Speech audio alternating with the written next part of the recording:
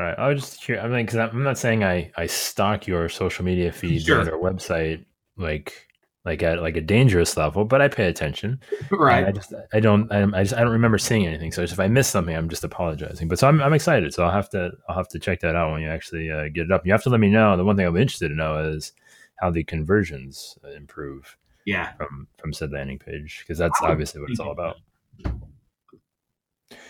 So Josh, I have to ask this question. Um, I'm curious, and I feel like I don't know if this is fair or not to you, but I feel like of the people I know, you are you have you're a no nonsense kind of guy. Would that be a fair statement? Absolutely.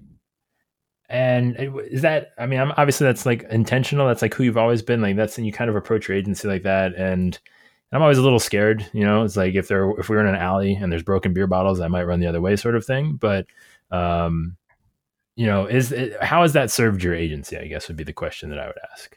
That's actually so. The funny thing is, I've not always been that way. Okay. When I first started in the agency in '06, I was just a producer and then kind of worked my way up. Once I took on a management role, I had, at probably 30 years old, I was having to manage some folks that were seasoned, a lot more seasoned than I was. And I knew that if they that I knew with that staff, I could not sit down and have a conversation about what we were going to do. I just had to make decisions and go with it. Yeah. And right, wrong, or indifferent, that's the path that I took. And then I've kind of evolved into now that I'm in ownership, I'm starting to realize, there's real money on the line here, and it's our money, and I would like to be able to continue making that money and be able to continue to pay the bank and our other vendors. And sometimes you just have to be kind of no nonsense. You have to be black and white. Like, I've got a business to run. I really want you on my team, all this kind of stuff. But we got to do it within the parameters of what we're setting out. And I can tell you that our staff now is, I can sit down and have a conversation with them about anything. I can ask them if I'm going to look at a new management system. I could get them all in the conference room and say, hey, here's my thoughts. What do you think? And there wouldn't be bickering or arguing or moaning or anything like that. It would be, all right, well, let's take a look at that. Why are you thinking about this? And there'd be a lot more collaboration. So kind of taking that hard line has gotten me to where I don't really have to be like that as much, because that's not generally my personality Huh. before.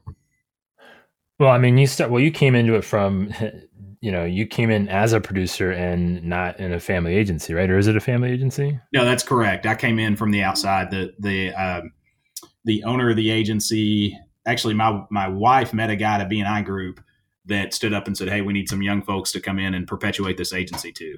And they wanted some people with finance degrees, and that was my background.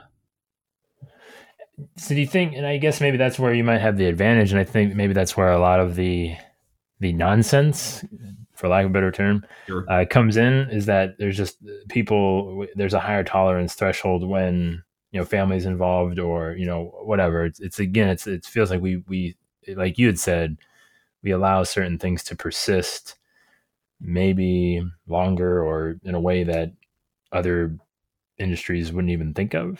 Yeah, I can agree with that. I've seen other agencies that have the family dynamic that you want to make this decision, but because it's sister, brother, cousin, whatever, you can't do that. And not having that is I think is an advantage for me, because I've been able to set emotions aside and make business decisions. Yeah, and it's always a good reminder, I think, and I think that's the one thing that I don't want to say holds the industry back, because I also think it's one of the things that makes the industry what it is. But it's kind of, I think, balancing that, and being in an agency too. That apparently was there a family involved in this agency at one point, or was it always just kind of this? No, it was always the gentleman that owned it, that I bought it from, Neil Zabo. His daughter is in real estate and his son is in manufacturing, and just had no Okay. interest in coming into the business at all. Okay. Interesting. Um, and so, I mean, so now that you found your way, like, what was that like? I mean, like going from a producer, how long? I mean, you're a relatively young guy, Josh, if I remember. Yep. Um, I mean, how it seems like that was a pretty quick ascension. What was that path like? So I started in '06 as a producer, and I guess I was 23, I think. I don't know if my math will work out right, but I was 22, 23. There'll And be we'll review it at the end. okay. we, so I was in production, and then, I mean, of course, I'm still in production. I've always been a producer, but I took on other tasks and roles throughout. After I'd been there 3 or 4 years, we looked at bringing on another producer, and I helped manage them. And then I moved into kind of the marketing role where we marketed our commercial accounts to carriers, and that helped get me into the relationship side of things with our carriers, which I think is one of the most important pieces of an insurance agency. And then we bought an agency in 2011 that was about an hour away, but it was close to my original. I'm from Halls, which is just outside of Knoxville. So it was closer to Halls, and I knew the area. And so I took on that role of really managing that agency, then took over really management of the agency, the insurance group as a whole, probably in 2013, somewhere in there. And I still consulted with Neil on financial decisions, stuff like that. But generally, personnel and direction of the agency, I was able to kind of take over at that point, and then bought the agency July 1st of 16. I'm kind of curious what you think. Like what you said, the relationship with the carriers is one of the most important things. What does that look like for you? In an independent agency, especially on the commercial side, and I mean, we're largely commercial, about 70%, you're only as good as your relationship with your carriers. You can have the greatest rates. Yeah, you may have the hottest market at the time, but over the long term, you're only going to be as good as that relationship, because you've got to have players that are willing to be there, that are consistent, that aren't up and down. This carrier's hot right now, but are they going to be out of the state in 2 years because they underpriced everything? And building that relationship and getting to know your carriers and knowing that they're truly partners. Like, we consider our carriers, I mean, they are partners of ours. And when something goes wrong, they're there for you. When the times are good, make sure you've got the profit sharing agreements in place and everything, because everybody's kind of high-fiving and cashing checks. So that to me, that's just, I mean, we spend a lot of time, if there's a carrier event, we're usually there, for our top 3-4 carriers. And, there's expense in that, but I think there's no better substitute than the relationship with your underwriter, your marketing person, all the way up to, management and executive levels. That's going to be my next question. How many do you kind of usually go to bat with at any given time? Like, how many of those true partnerships do you focus on or allow yourself to have? We've got, we've got contracts with multiple, but on an agency our size, we've got, I'd say, 5 that are really at any one time truly our focus, and where we're really looking to place business. You're always going to have a couple that kind of come in and out and, are there. Maybe they turn over their marketing rep, or they turn over their underwriters, and you're having to rebuild that relationship. But generally, I mean, a lot of our business is with Frankenmuth Insurance. They're a great regional carrier, very, very much understand the partnership side of things. I can give you an example of when that came into play. That'd be spectacular, Josh. Yeah. So we had an excavating company insured, who decided that he was going to also start hauling equipment for others. And so we went to our carrier, went to Frankenmuth, and said, hey, he's going to start carrying, hauling for others. They agreed to stay on it. One day he calls me and says, hey, one of our trucks just took out a bridge. I'm like, awesome. What? So how does a truck take out a bridge? Yeah, it was actually the stuff they were hauling that took out the overpass.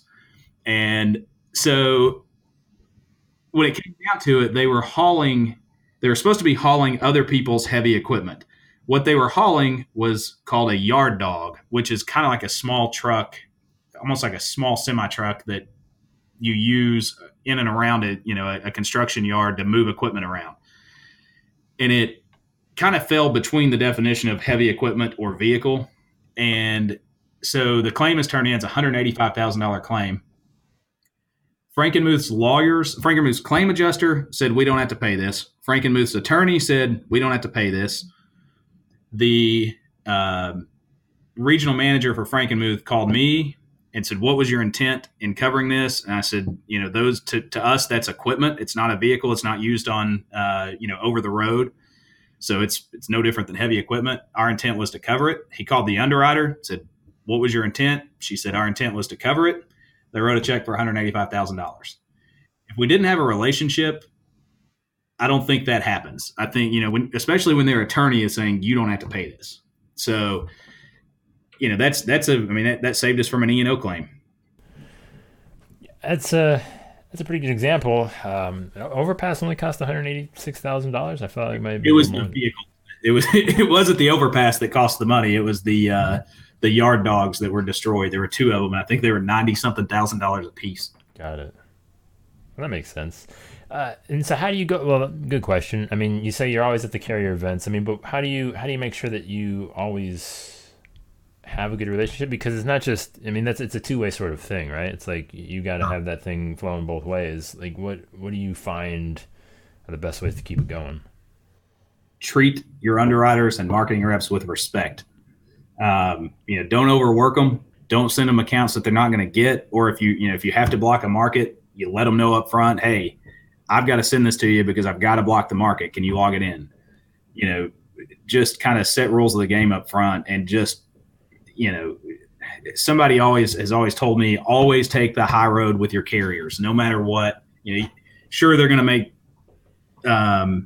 decisions that you don't agree with. They'll come off an account, whatever. But this gentleman always said, always take the high road, because you just never know. And so I consider taking the high road, not complaining about every little thing, accept that they've got to make decisions. You've got to make decisions in your agency. They've got to make them to run their business, and try and understand where they're coming from. If you do that, then over the long term, we may get mad right now, but they'll help us out again, like in a scenario like that. If I'm known with Frankenmuth as being an agent that just sends a bunch of business that they never write, and they have a poor conversion rate with, and I'm always complaining at all their meetings about their claims or whatever. If I'm that agent, I just don't think that the regional manager is coming to me saying, what do you think we should do with this?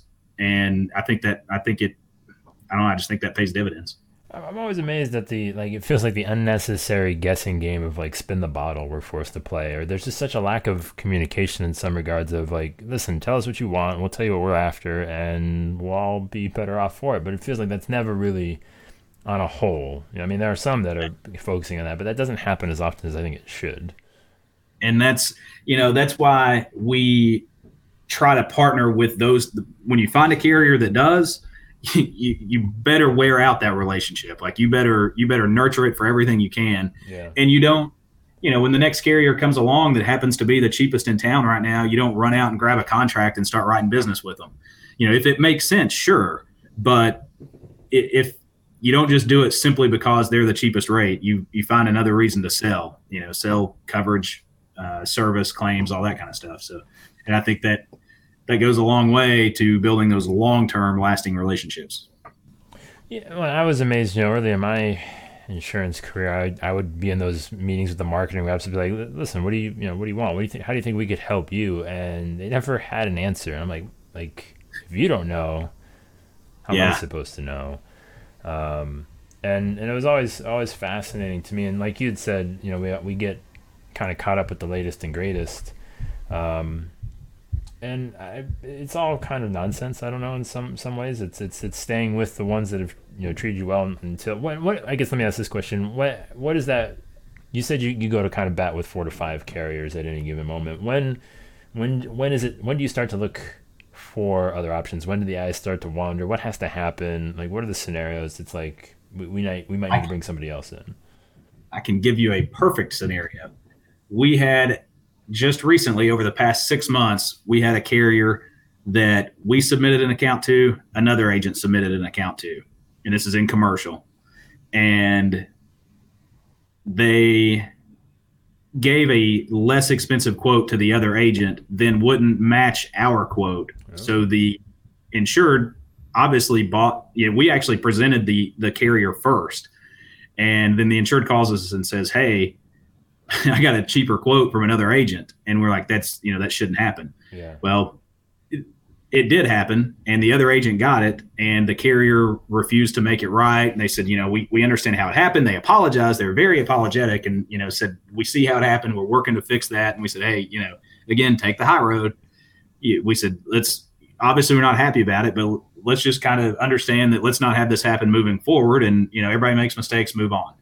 Well, about 3 weeks or 3 months down the road, almost the exact same scenario happens, except that we were first in with a submission, which should have locked it in for us. And the other agent obtained like a blanket AOR to quote all of his carriers. They honored it, and the insured didn't even know what he was signing. They never notified us that there was an AOR. So we didn't find out until, a couple of weeks later that this other agent was now the agent on the account. And there was a very simple solution to this problem. Either pull both quotes and nobody gets to quote that carrier, or, give us their quote and give us equal quotes. Whoever sells it wins. And they absolutely refused to do that. Wow. And at that point, I had a conversation with the underwriting manager, and I said, we value relationships. We value partnerships. You are not acting like a partner right now. I would not do this to my partner, and you are doing this to me. And, he was apologetic, but he held a hard line and said, well, we're just not going to do this. And at that point, it's probably time to start looking for a new partner. That's business that could be somewhere else where, again, one time is a mistake, twice is a pattern and a habit, and that's not cool. That's interesting, because I feel like that's a terrible experience for the consumer, right? And it's making and that's the one thing, if I like anything about health insurance, the one thing I like about health insurance is that the price is fixed. Like, you can go, no matter where you go, same price, right? It doesn't really matter. And there's really no questions about it. And to have the consumer in the back of their mind think, oh, well, if I talk to this guy and this guy and this guy, then I might get a better price. And they're focused on getting a better price as opposed to actually focusing on the coverage pieces of who's going to provide the best coverage. And exactly. It's much like the leasing game or like the car buying game, right? If where you have different, within the same brand, different dealerships competing against each other. It's like, dude, I don't have time to call 5 dealerships to, figure out that one's going to offer to me $100 $100 cheaper a month or whatever it is. And it seems kind of crazy to me. Funny thing is, so the insured did in fact point out that this was a cluster, and he said, everybody looks dumb in this equation. Yeah. And the carrier never changed the agent of record from us to the other agent. So they delivered the policy to us. So we reviewed it and found, 7 different errors with it, and took it out to the insured and said, we can show you 7 ways that your agent improperly did this. And so he said, well, what's the deal? And he showed him one. This is David Evans' account in our office. He showed him one of the errors, and didn't have the class code correct or whatever. And David said, I'll be happy to walk through the rest of these, but I need to know that, you're going to trust us with your insurance since we've done the right thing for you. And he said, well, I don't know, and started hesitating. So David ripped the page out of the book and said, well, good luck. He said, by the way, I don't think I'd drive your car home tonight if I were you. It's not covered. And walked out the door. That's an insurance mic drop if I've ever heard one. Yeah. I like that. It was awesome. Yeah. How big of a problem is that for the industry? So I've been in the industry 12 years. That's the first time that's really, it's the second time that's really happened. The other time wasn't quite the same because that carrier did allow multiple submissions from different agents. The other agent got probably a little bit more favorable treatment, but hey, they've got the relationship with the carrier. If you can get that treatment, you deserve it, you know? So I don't think in the commercial world, I don't think it's huge. I think it's there, but I think most carriers' technology will solve that problem. When did the submission come in? It's, timestamp, date stamp. They log it by either zip code, phone number, not zip code, but phone number, street address, FEIN number, something. But for whatever reason, this carrier just was a little bit behind on the technology, and the two underwriters could not talk to each other and figure out whether the account had been submitted or not. Yeah, I mean, it's probably not as big of a deal as we might be making it out to be, because everyone's got that story, right? I'm maybe more prone to hear about them as I'm always poking and prodding for such, tragedies. But, I do think just the general thesis of, hey, let's all get on the same page and realize that, the more we understand where each other wants to go, the better off we'll all be, I think. Yeah, absolutely. So this has obviously been something that's served the agency well, I would imagine, right, over the course of your kind of brief tenure at the helm. Yeah, I think I think it's done well for us because we've not had carrier turnover. We're able to ask for favors, and it helps. It really helps you out when you're trying to get a new account. Maybe it's a little bit outside of their appetite or something like that. I mean, it really does help. What do you see moving forward as far as those relationships go, and just the way that your agency is going to kind of look to operate with, whether it's existing players, reaching out, maybe getting some new markets, or, looking for just anything on that front? Like, what is like kind of if you have some sort of kind of plan or goal moving forward? We're pretty fortunate in East Tennessee that carriers don't, come to the market and leave the market often. It's a pretty good place to write business. So I don't see a whole lot of movement. If we pick up a new carrier, there's got to be a reason for it. Again, either we had an issue with another carrier, or they're offering a product that another, one of our carriers doesn't presently do. Outside of that, I think we're pretty steady with what we've got. And just if you had to give, again, a piece of advice to, as I'm talking to and kind of listening to the conversation of like the younger generation of agents getting into the business, and one of the first questions that always comes up is access, right? And then you hear the words, some sort of couple letters thrown around like aggregator type this, that, or the other. And do you guys, I guess, it doesn't sound like, I'm assuming you guys don't have any partnerships like that maybe, but what was your trick? I mean, I'm sure the agency was established, but any thoughts or advice to agents kind of getting in that game? Yeah. So to answer your first question, we actually are part of an aggregator now. Geez, I don't know about you, Josh. I'm sorry. Well, that's it. That just happened a couple of years ago, and that was only for, profit sharing and override reasons. We did not need, we didn't do it for markets. It just happened that the one that we joined had a bunch of our markets. So it made a lot of sense for us. But the advice I would give to younger agents or newer agents or whatever is, again, just treat carriers with respect. I mean, they are partners. Treat it as a partnership. It's not a one-way street. It's not, they're not selling any insurance without you. Hopefully, that's an entirely different subject, but they're not selling insurance without you, and you're not selling insurance without them, because if they don't have the product for you to sell, you got nothing to sell. If they don't have if they're not using direct if they're only using independent agents, like we hope most of them are, then if you're not selling for them, they don't have anything to sell. It is a two-way street. It's a partnership. Treat it that way. Always take the high road. Make sure your submissions, it's as simple as it goes all the way down to when you submit something to a carrier, put a cover sheet on it telling them what the account is. Make sure your ACORD forms are filled out correctly. Make sure the EIN number is on there, the phone number, the email address. It's simple. When you do that, your underwriters, your marketing reps, you make their life easy, they'll make your life easy. If they get a submission that's got everything they need, they're going to write it at the price that you need. If they get one where they're having to come back to you and ask you 30 questions, that's going to the bottom of the stack. I mean, I've had that conversation with multiple different underwriters. Is this really the way this works? And yes, it really is the way it works.